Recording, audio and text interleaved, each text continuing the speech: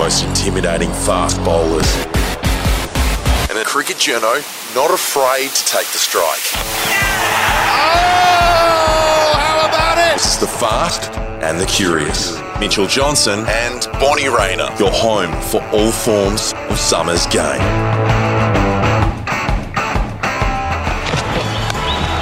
It's full, it's down the ground, it'll be at least one. Saini, he's got an injury with the groin. It goes as far as the fence. India, incredible. Yeah, congratulations to Team India. Outstanding performance.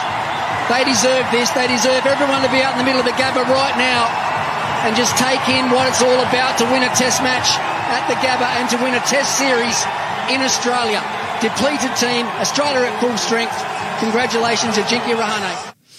That pretty much sums it up in a nutshell. Yesterday was one of the most famous victories we will ever see on Australian soil. Hello and welcome to the Fast and the Curious podcast. We're brought to you by Tab Touch. Make the most of summer. Gamble responsibly. For gamblers' help, call 1-800-858-858. Mitchell Johnson, for a second week in a row, you're not curious, you're furious. I'm always furious. It's making me look bad. Playing your role, angry fast bowler. Yeah, no, you're right. No, what an incredible test match. What an incredible test series. I think I just look at that first test match and Australia bowling out India for 36 in that second innings, and sort of I guess I thought at the same time it was going to be Australia. Because sometimes to bounce back from such a demoralising loss, it's not always about the skill execution, it's about the mental side of it. What we've seen from India more than anything is their resilience. Well, yeah, they've just proved that, yeah. I mean, they lost Virat Kohli after that first test match, and there's been all the talk about, they need Virat in the team. But I always had the thought of they've got a strong batting lineup. And Rohit Sharma coming in later in the series as well. And we've seen a standout performance from Shubman Gill, who I actually played a little bit with in the IPL as well, and was thoroughly impressed with him and thought he's going to do well here in Australia when he gets his chance, and he proved that.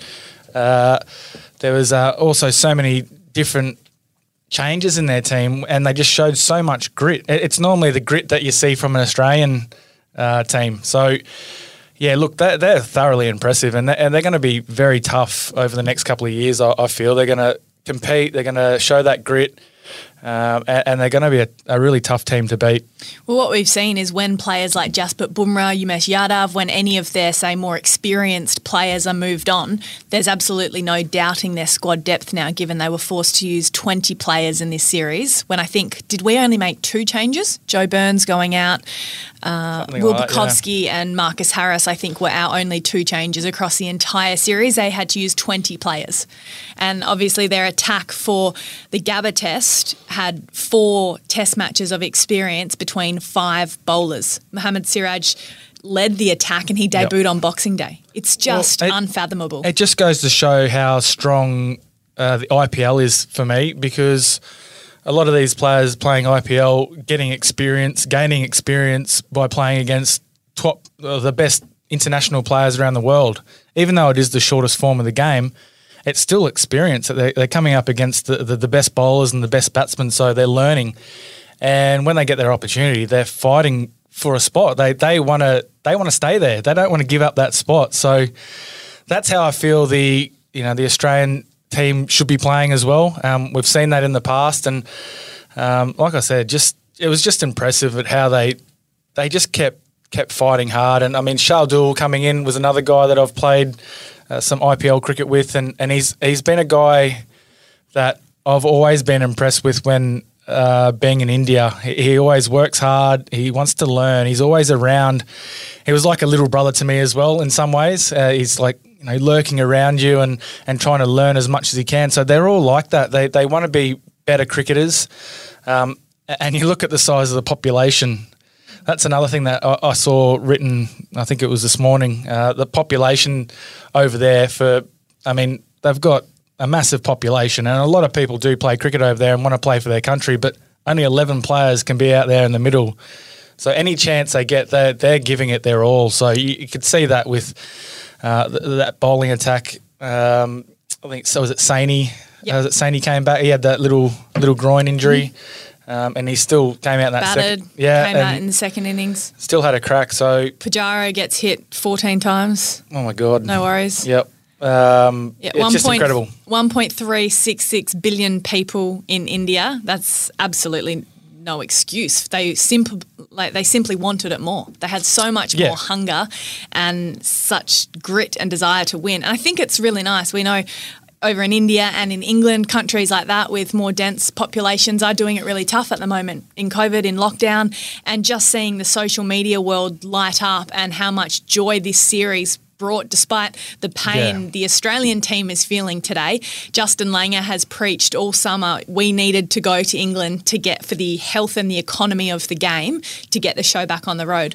This Test cricket is well and truly alive, and that series is one like we'll never see before. Oh, exactly. And it's series like that really make Test cricket so good to watch, and that's why I loved playing the game, and that's why it's still my favourite game to watch, because there's so many ups and downs involved in it. You see so many different performances, so many players coming in and out like we have in this series, and it is really exciting to watch. And I think you're saying here in the studio, in the newsrooms, that the TVs were all on and everyone's getting right behind it. So even in Australia, where it's probably not as popular as India, it's still a popular sport, but it's behind India, footy here, isn't it? Whereas India, it's an obsession. It's an obsession. Way of So life. it is good to put that smile on people's faces in the hard times. Yeah, and the ratings on Channel 7 were in the average across the fourth test was 727,000 viewers, which is up 11% on the 2018-19 series when we were missing our two best players. So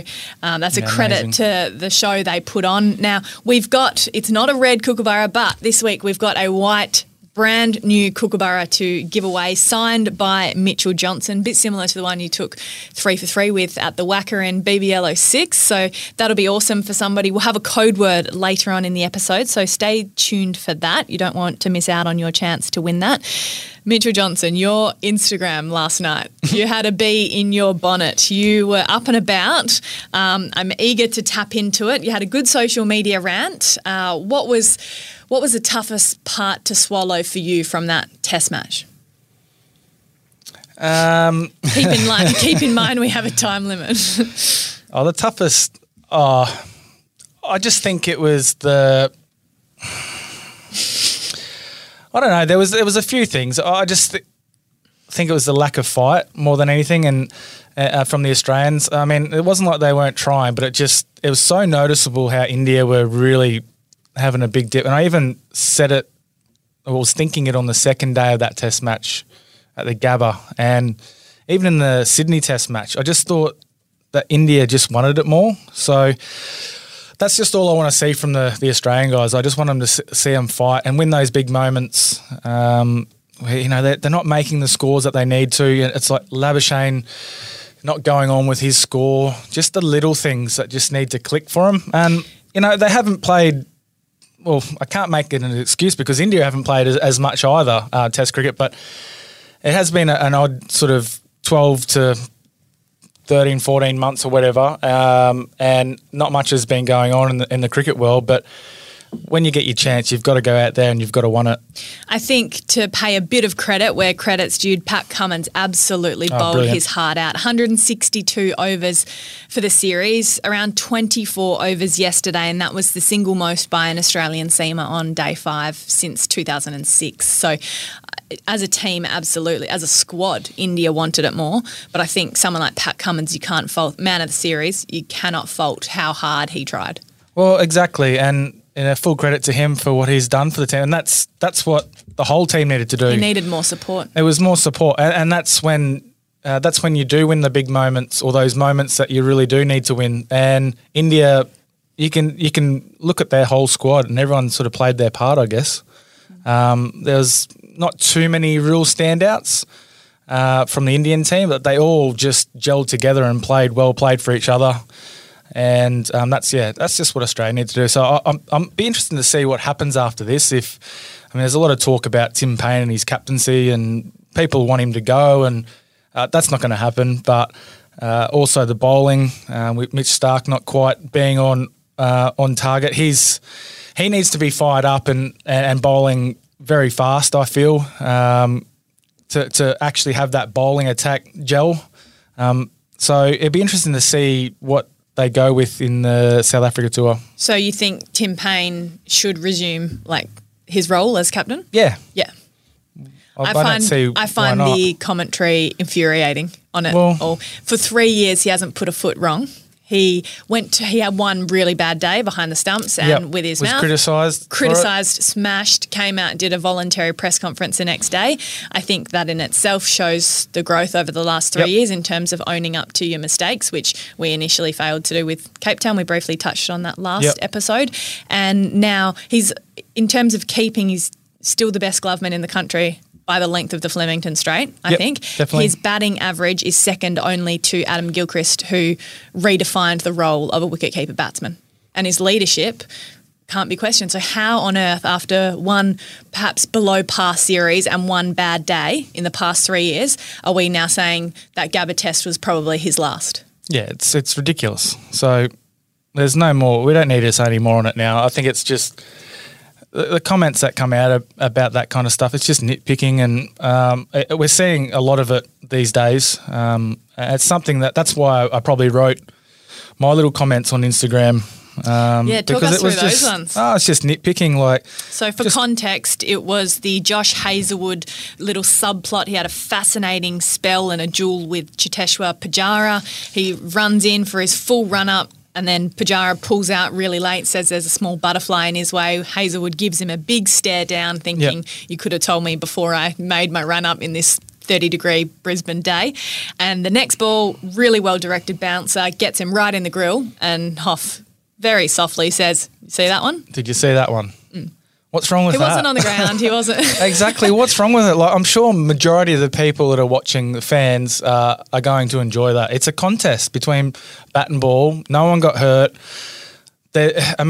Obviously, it goes back to the Philip Hughes incident, and look, it definitely affected a lot of people, and it has changed in a lot of ways. Everyone's checking in all the time, but I think it just needs to stop the nitpicking, because the game, it's still a sport. It's a sport, right? And there's competitiveness, and yeah, you're in the heat of the battle, and we've got to understand that there's 1,000 cameras that are on these players. There's the stump mics that are turned up.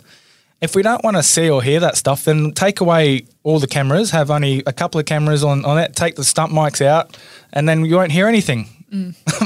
Simple. And then it'll be about the access. So some of the comments on social media that made it to your Instagram story were around the lack of duty of care and Hazlewood showing no regard to the hit that he copped. And it was a pretty vicious blow. It was right on the cheek in the grill. Yep. Thank goodness for helmets, as the commentator said at the time. You feel Josh Hazlewood's response would have been different had Pujara been flawed? 100%. Like Steve Smith in the Ashes. 100%. And they all rushed to his care. Yep. I mean, then Jofra Archer was criticised for laughing shortly after, but Smith was horizontal. But ultimately, like, you don't have to check on the batsman. That's not the job of the bowler. It's not the job. It is good spirit of the game. If the player is absolutely flawed, like we couldn't tell if Smith was conscious when he went down.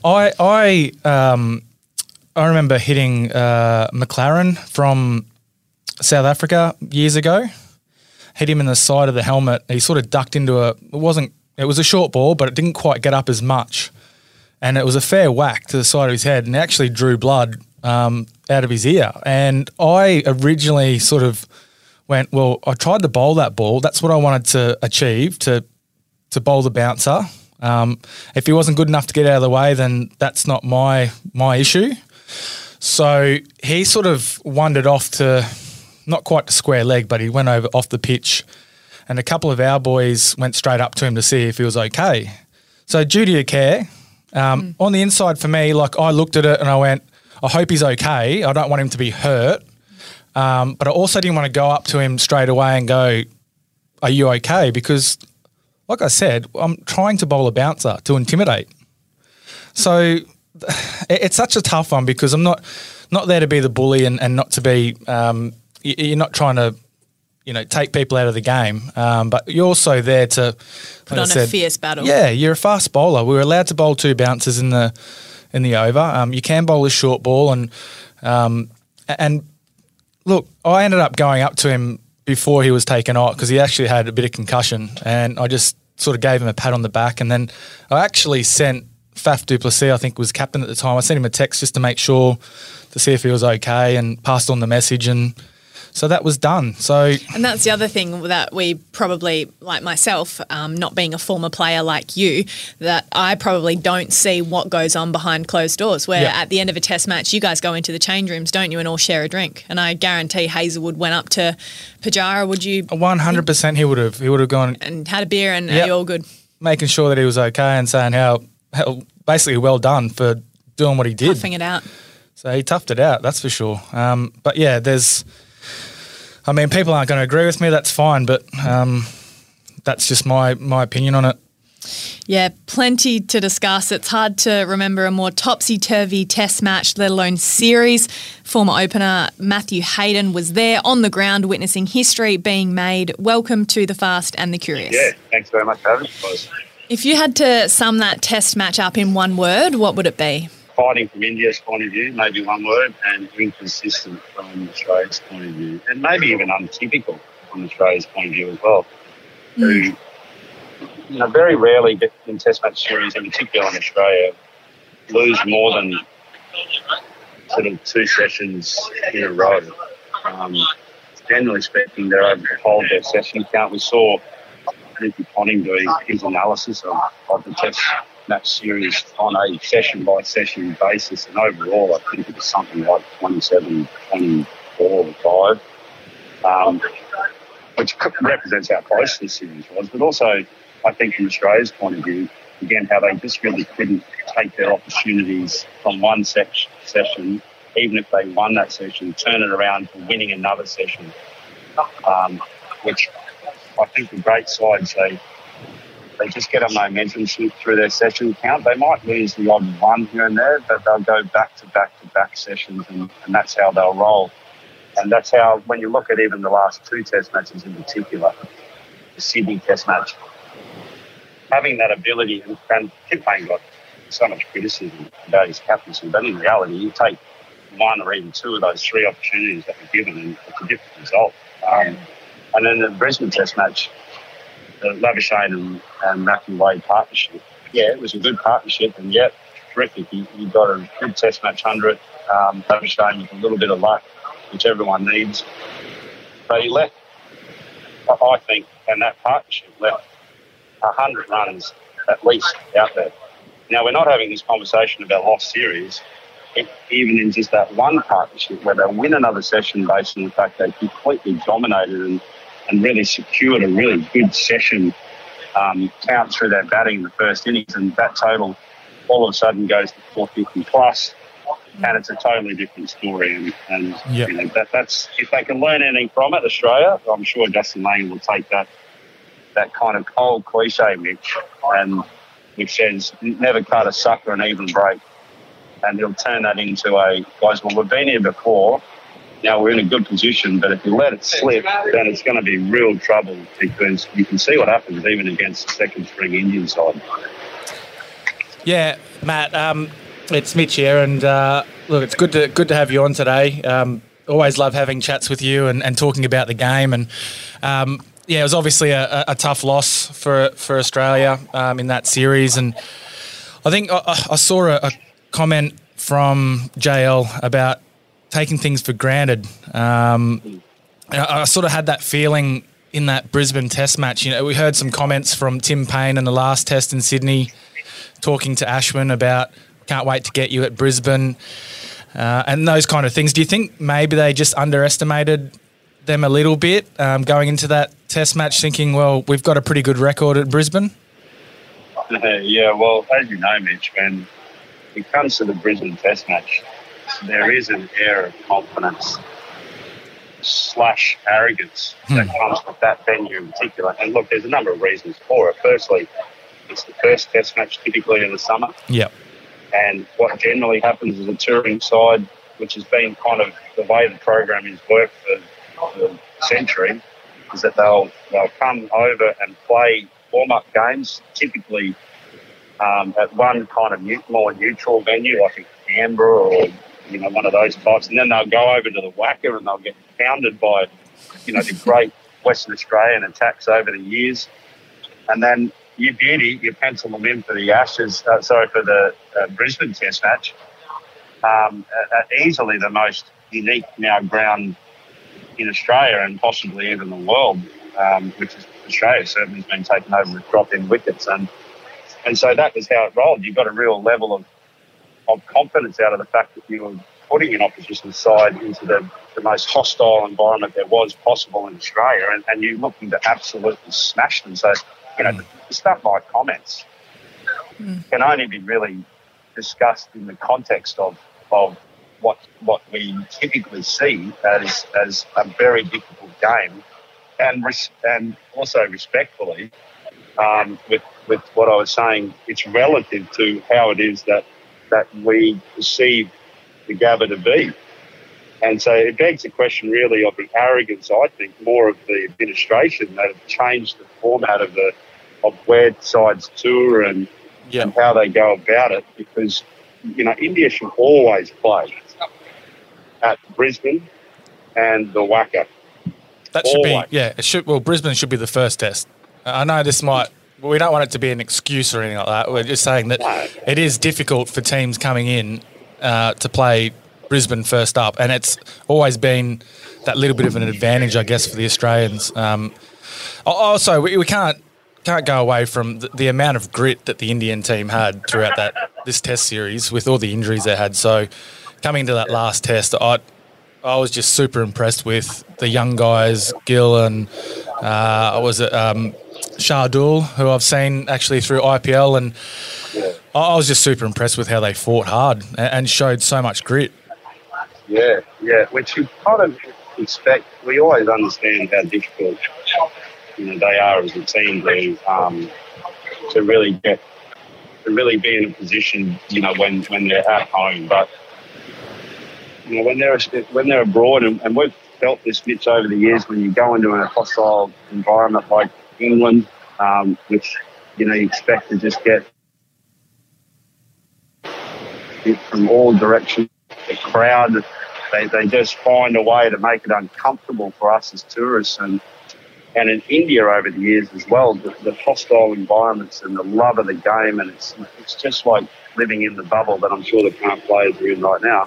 You can't get away from the game. It just is all over you everywhere you go. There's no respite.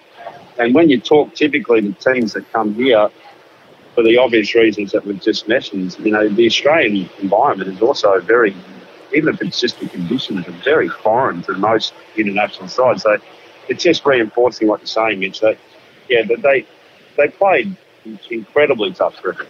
I mean, Pujara is a great example of that, right? Yeah. He just got an absolute barrage. I mean, he got struck on the fingers twice, on the elbow. I thought he'd broken his whole arm off. Yeah. It was 14 hits in total, which is the most on record in a Test match. Yeah. He got a good one on the ribs as well. I can remember having a meal, and I'm sorry, Mitch, that you weren't a part of this night. Brett Lee was a part of this night with Shane Watson, with Kerry Packer, and he was the first and only time that I met Kerry, and we were sitting around his house in Sydney, and he was so kind and really respectful of the current group, and there was Steve Waugh along with Justin Langer there as well. And we thought, well, what happened to Kerry Packer? We've always heard that he's really gruff and opinionated, and not obnoxious, but just really on point. And all of a sudden he starts telling this great story about luck. And he's talking about his father and the printing press down in Tasmania, and we've all read the story and know the story, but this great role of luck in his life. And then he turned to Justin Langer and he said, "Son, you should know all about luck." Eyeballing him, and we all kind of gulped in our breath thinking, what's he going to say here? And he said, "Lucky they invented helmets, so you'd be effing dead." He said, "Why is it that you get hit on the head so much?" And there he was just on it. Yeah. And of course, we're folded over, creased with laughter. And we were like, actually, well, yeah, Alfie, why do you get hit on the head so much? probably something a modern-day Will Bukowski, sadly, can relate to. Yeah. He obviously didn't play this match, and Marcus Harris came in his place. Haydos, our back page of the paper here at the West Australian on Friday, ahead of day one, was an article on you pleading Marcus Harris to play straight and not get funky and just show the respect at the Gabba, play the ball straight. About 2 hours after I read the back page, he was caught throwing his wicket away at square leg after scoring 5 runs. It meant both openers were back in the sheds, and we were at 2 for 17 on a really, really good batting surface. Ricky Ponting has made a few comments around the first innings total of 369 was never enough. You've said that you felt we left a lot of runs out there. Is that a key moment? I know we could narrow in on 10 from the match alone, let alone the series. Yeah. But was that a key moment to you that you just thought that is infuriating? Yeah, there's no doubt that I think going right back to what I said at the start is that it's very difficult on any wicket, regardless of the conditions, to get in as a batsman. That's the most difficult phase. So when you look at the dismissals in the first innings of Warner and Harris, Warner didn't really get a chance to get in. He got caught on the crease with a good delivery. And when Harris got a regulation ball that you saw in the second innings, he played nicely, and you deserve to get punished if you bowl that line at the Gabba. It doesn't matter if it's green or, in fact, in this case, it was a sort of second-day wicket starter. It's a very good wicket. And, you get a bit of a chance. You've seen a dozen balls or so, and you just got to keep building on that. So that was what you'd call, cricketers call as a soft dismissal. And I think that was kind of like the trend of the summer, really. There was not too many occasions. There was only, 100 scored, 200, scored with the Labuschagne 100 throughout the series. And when you look back in history, you go, well, actually, it's usually in winning series. There's usually 500 or 600 scored from various players across a 4 or 5 test match series. So the defining case is that the Australian batting lineup they gave a sucker an even chance. They didn't finish or close in one of the innings that they could have. And we all say as well, I never judge it until you batted on it, the opposition's batted on it. And then you could also argue, well, okay, it was probably a par score, but because India did a relatively good job at trying to get, even though their tail wagged, they got somewhere close to us. Yep. But the truth is, they shouldn't have been anywhere near us. Yeah. And so, I get dirty and a little bit frustrated for Justin Langer, who would have been saying exactly this, guys, we get starts, we turn 40s, 80 into 50s. We turn hundreds, Marnus, into 150s. And until we, do that, don't come back here. I mean, I said it on air when Marnus got out, and I was sitting right next to Alan Border, right? There was our mentor. And I would have walked in a different entrance to the change room. So there's no way I could have walked past Alan Border had I got out to a shot like that. I was listening at that time when you said that as well. Like it was, and I felt the same way as well. Like, I mean, if I'm a player in that dressing room, I think as a teammate, you're like, hey, Marnus has played enough now. He's got enough experience. He's one of the best players in the team, best batsman. That was a situation where he should understand the game and what he needed to do in that time. It was a poor shot, poor selection. He really needed to knuckle down. And you're right.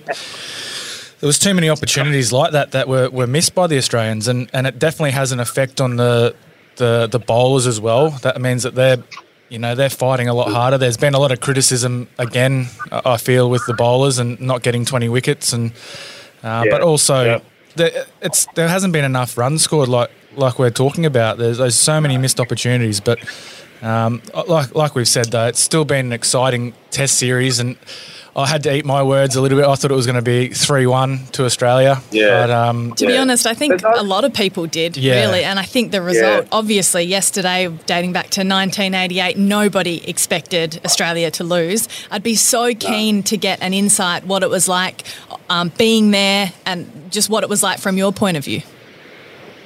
Yeah, look, I said right at the pitch report at the start of the day that, I'd take that wicket and roll it up and take it all around the world with me had I had the opportunity to do so. I thought it was a good wicket, and I thought largely, actually, the cracks, whilst they were maybe typically a bit bigger than what you see at the Gabby in usual circumstances, like they were all in zones that were kind of way out of play.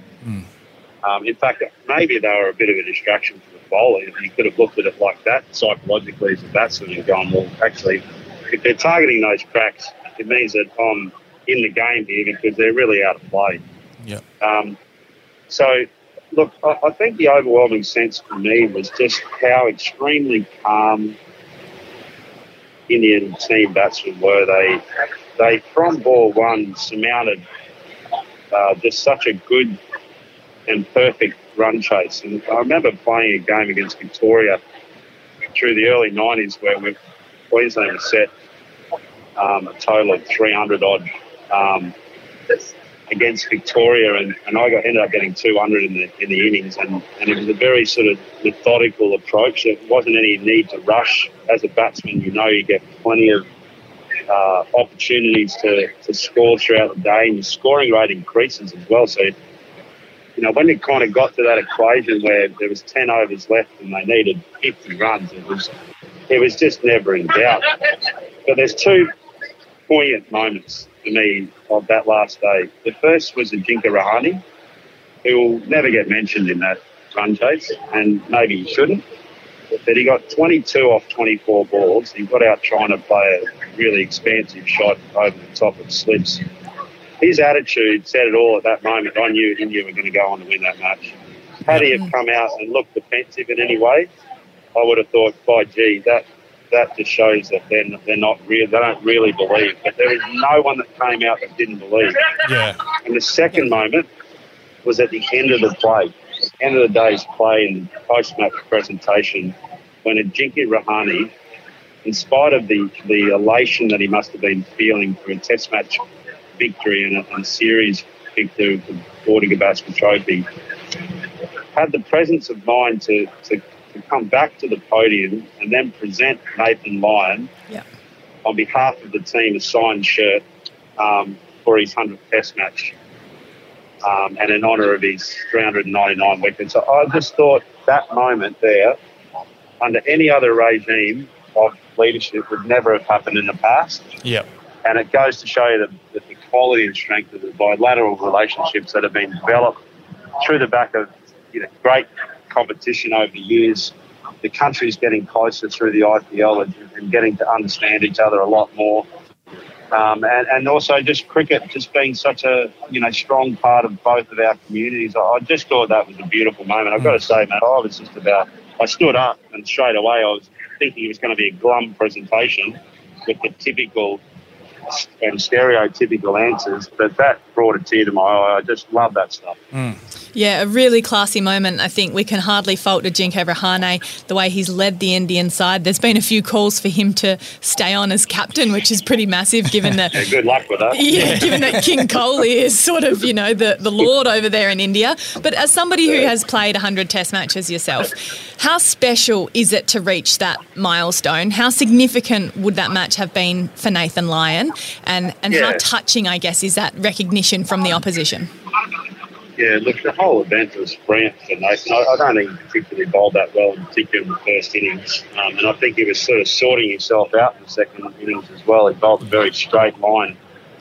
And he saw the moment that he did toss it wide, he ended up getting Shubman out for 91 with one that just didn't really sort of turn like he'd expected. So it was a flawed performance, but nothing to take away, as you mentioned, behind what has been a fantastic career.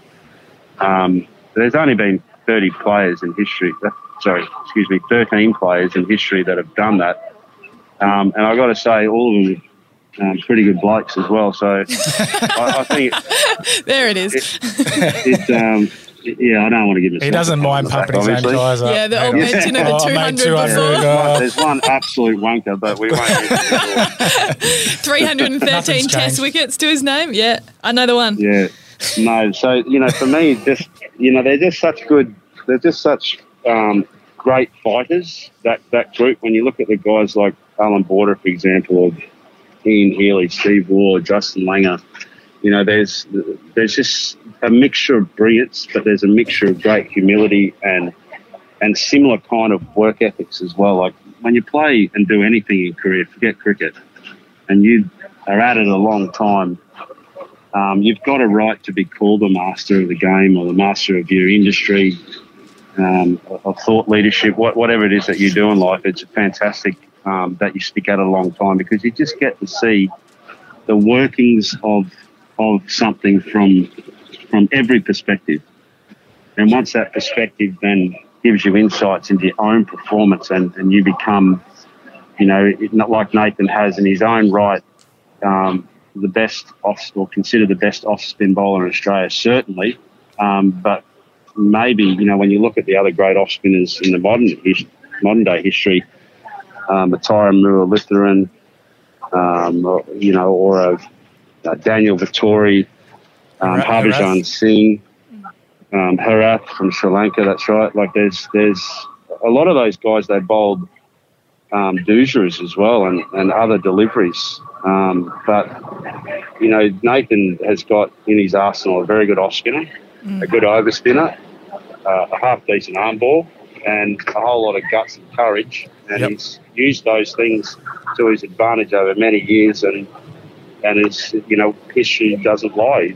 He's our greatest wicket taker, off spinner bowler, and I think our third, isn't it, of all time. So fantastic. Yep. Yeah, no doubt about it. Last one from me, Haydos. Somebody you played a lot of cricket with, Justin Langer, head coach of the Australian team. Have you reached out to him since yesterday? Because after the 18-19 series loss, where Australia won the first test at the Gabba, he said, I was having nightmares at the thought of being the first team to break that winning streak at the Gabba. And that was obviously a team that was missing Steve Smith and David Warner. Very different, as we've discussed, finishing at the Gabba, and the whole series was different in its own right. But is there anything you can say to JL to sort of reach out to him, or any advice or anything to soften the blow of what he's probably feeling today? Yeah, look, unlikely. I mean, how do we know? What's that chuckle for? Well, just because we've all been in positions that aren't good. You know, there's not really. There's a period of mourning. I mean, Mitch, you and I went through it a number of times through our careers, where both individually or as a team, where you know, things just don't work, and you can't get it back, right? I suppose to JL, he'll look at it and go, well, here's a good opportunity for his team to learn a bit more about their game, and to also, you know, look in the mirror a little bit as well and front up to some of the challenges which weren't quite met from an Australian point of view. They didn't have to do much. The game of cricket is a fickle one. They didn't have to do much better in every session in order for there to be a different result. So they should look with optimism as to what wasn't done and how it is that potentially they could just do things a fraction better without trying to necessarily scalp some of the superstars. It's a time for calm heads and clear vision. And the vision that hasn't been addressed is ultimately the half chances or the half performances in runs or even just little things like, I was thinking just then, you know, Mitchell Stark, you know, charging in on the last over of the fourth day, and you know, all of a sudden finding a reason to be not 100%. You know, the crease, he slipped on the crease that first ball, and it straight away buckled with the kind of thought of, gee, can I do this? You could just see the pain in his eyes, and as a batsman, you're going, oh, you beauty.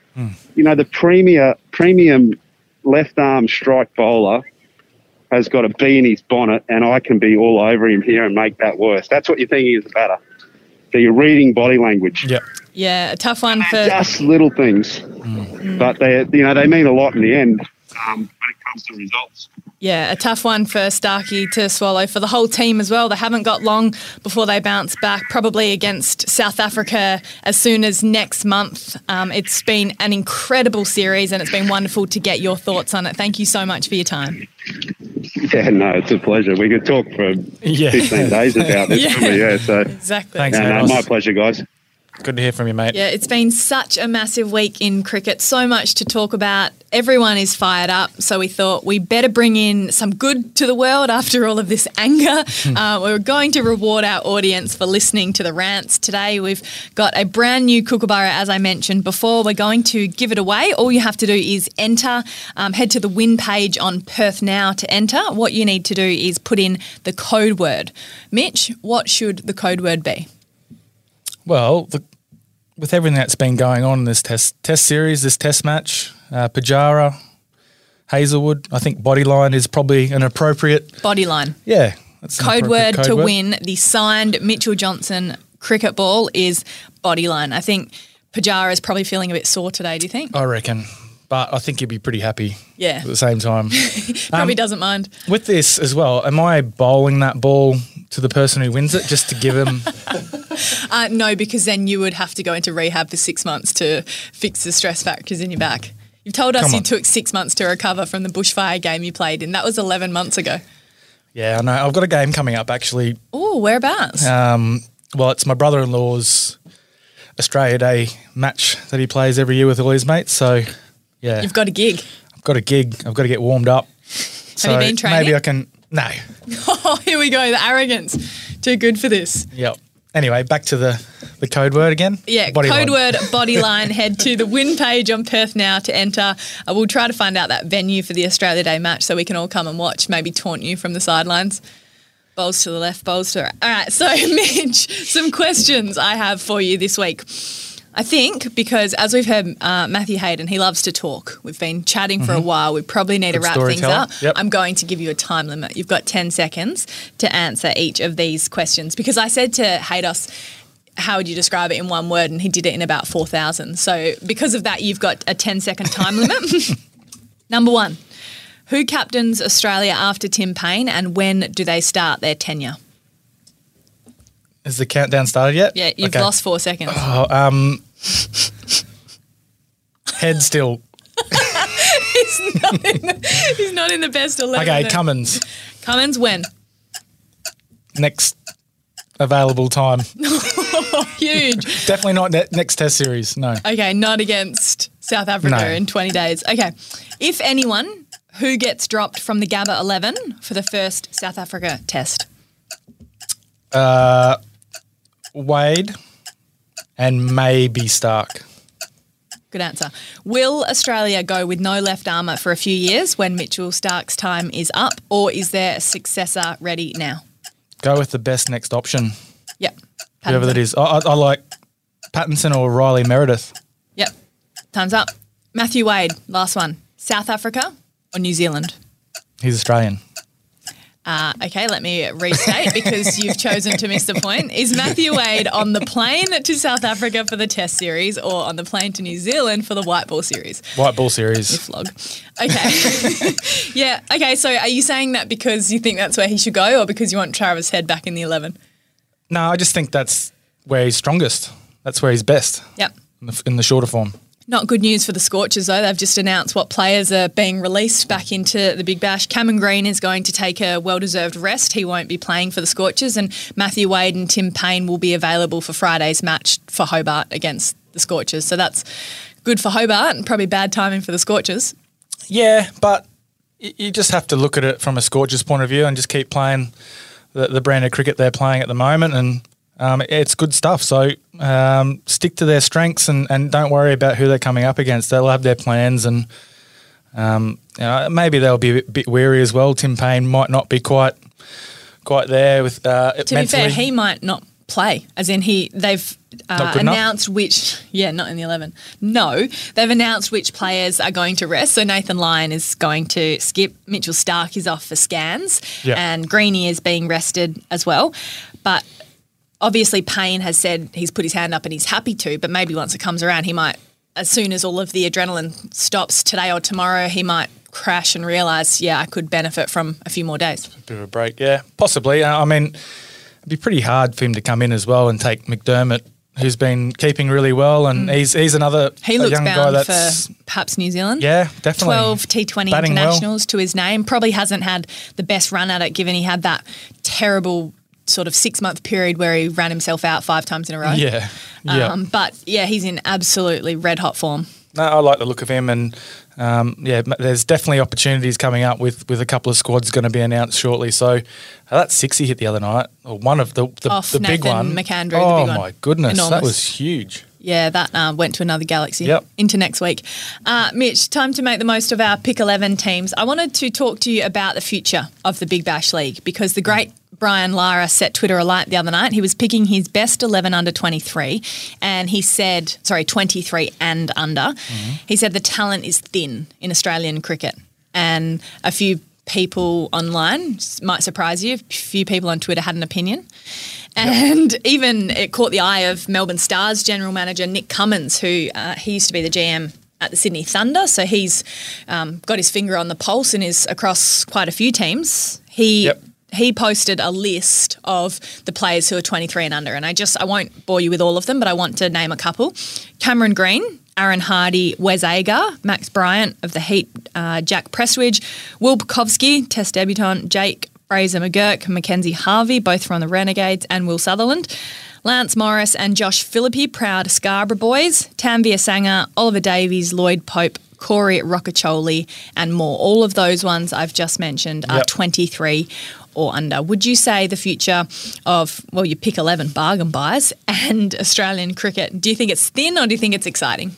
Oh, it's definitely exciting. I'm not sure in what context or what he was thinking when he named that team, or not saying he that. Also perhaps meant that there maybe needed a few more years to develop before we were seeing the best of them.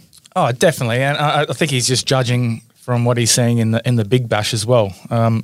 But yeah, talent-wise, it's pretty bloody good, I would have thought.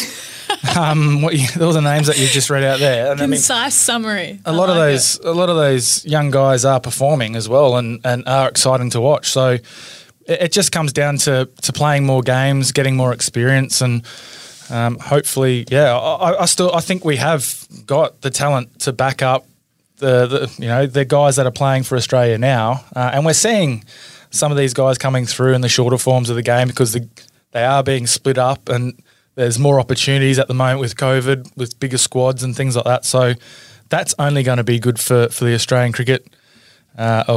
These young guys that are getting those opportunities. So, I'm excited. I think there's plenty there. If we're going to start pointing at talent, I think we've still got more talent than the West Indies under 23s. Maybe he can name those. Whack. I like it. No disrespect. But oh, yeah. Don't backpedal. No, look, he's entitled to that opinion as well because he's played the game. He knows and can see what's around. So that's obviously what he thinks, and he's qualified enough to be able to make those calls. He's but somewhat respected, I guess. I'd say so, yeah.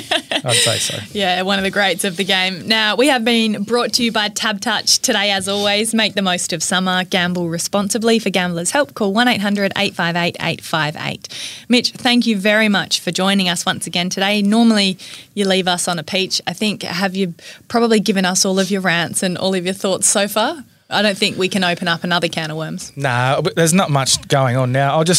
You were telling me about AJ and how he was bragging about him bowling 151 the other night. We do need the proof. And just because you bowl one ball at 151 doesn't mean you're a quick bowler.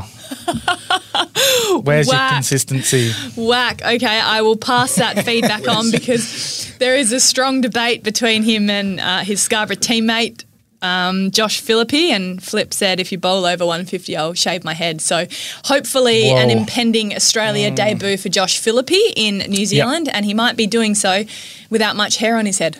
That'd be interesting. Watch I think he's a bit of a pretty boy. Yeah, I don't think he'll do it.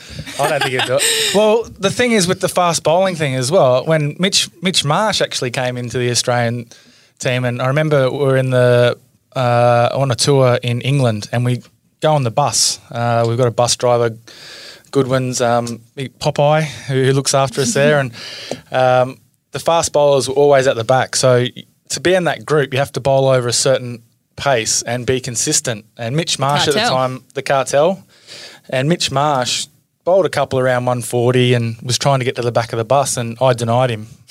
I said, you have to do it more consistently. So it's a bit like with AJ. If he becomes more consistent bowling at a fast pace, then you might be called a fast bowler. I think I listened to a press conference recently after everybody was talking about his pace, and he said, I might be quicker than Mitchell Johnson now. Is there any parting words? Because we were about to go. I think my slower ball's quicker than him, like his fast ball. I think that's all we've got time for. Thank you very much for joining us, and we'll see you next week. You've been listening to The Fast and the Curious with Mitchell Johnson and Bonnie Rayner. Subscribe for weekly pods over the summer of cricket, and remember to send in your questions to Mitch before the next episode.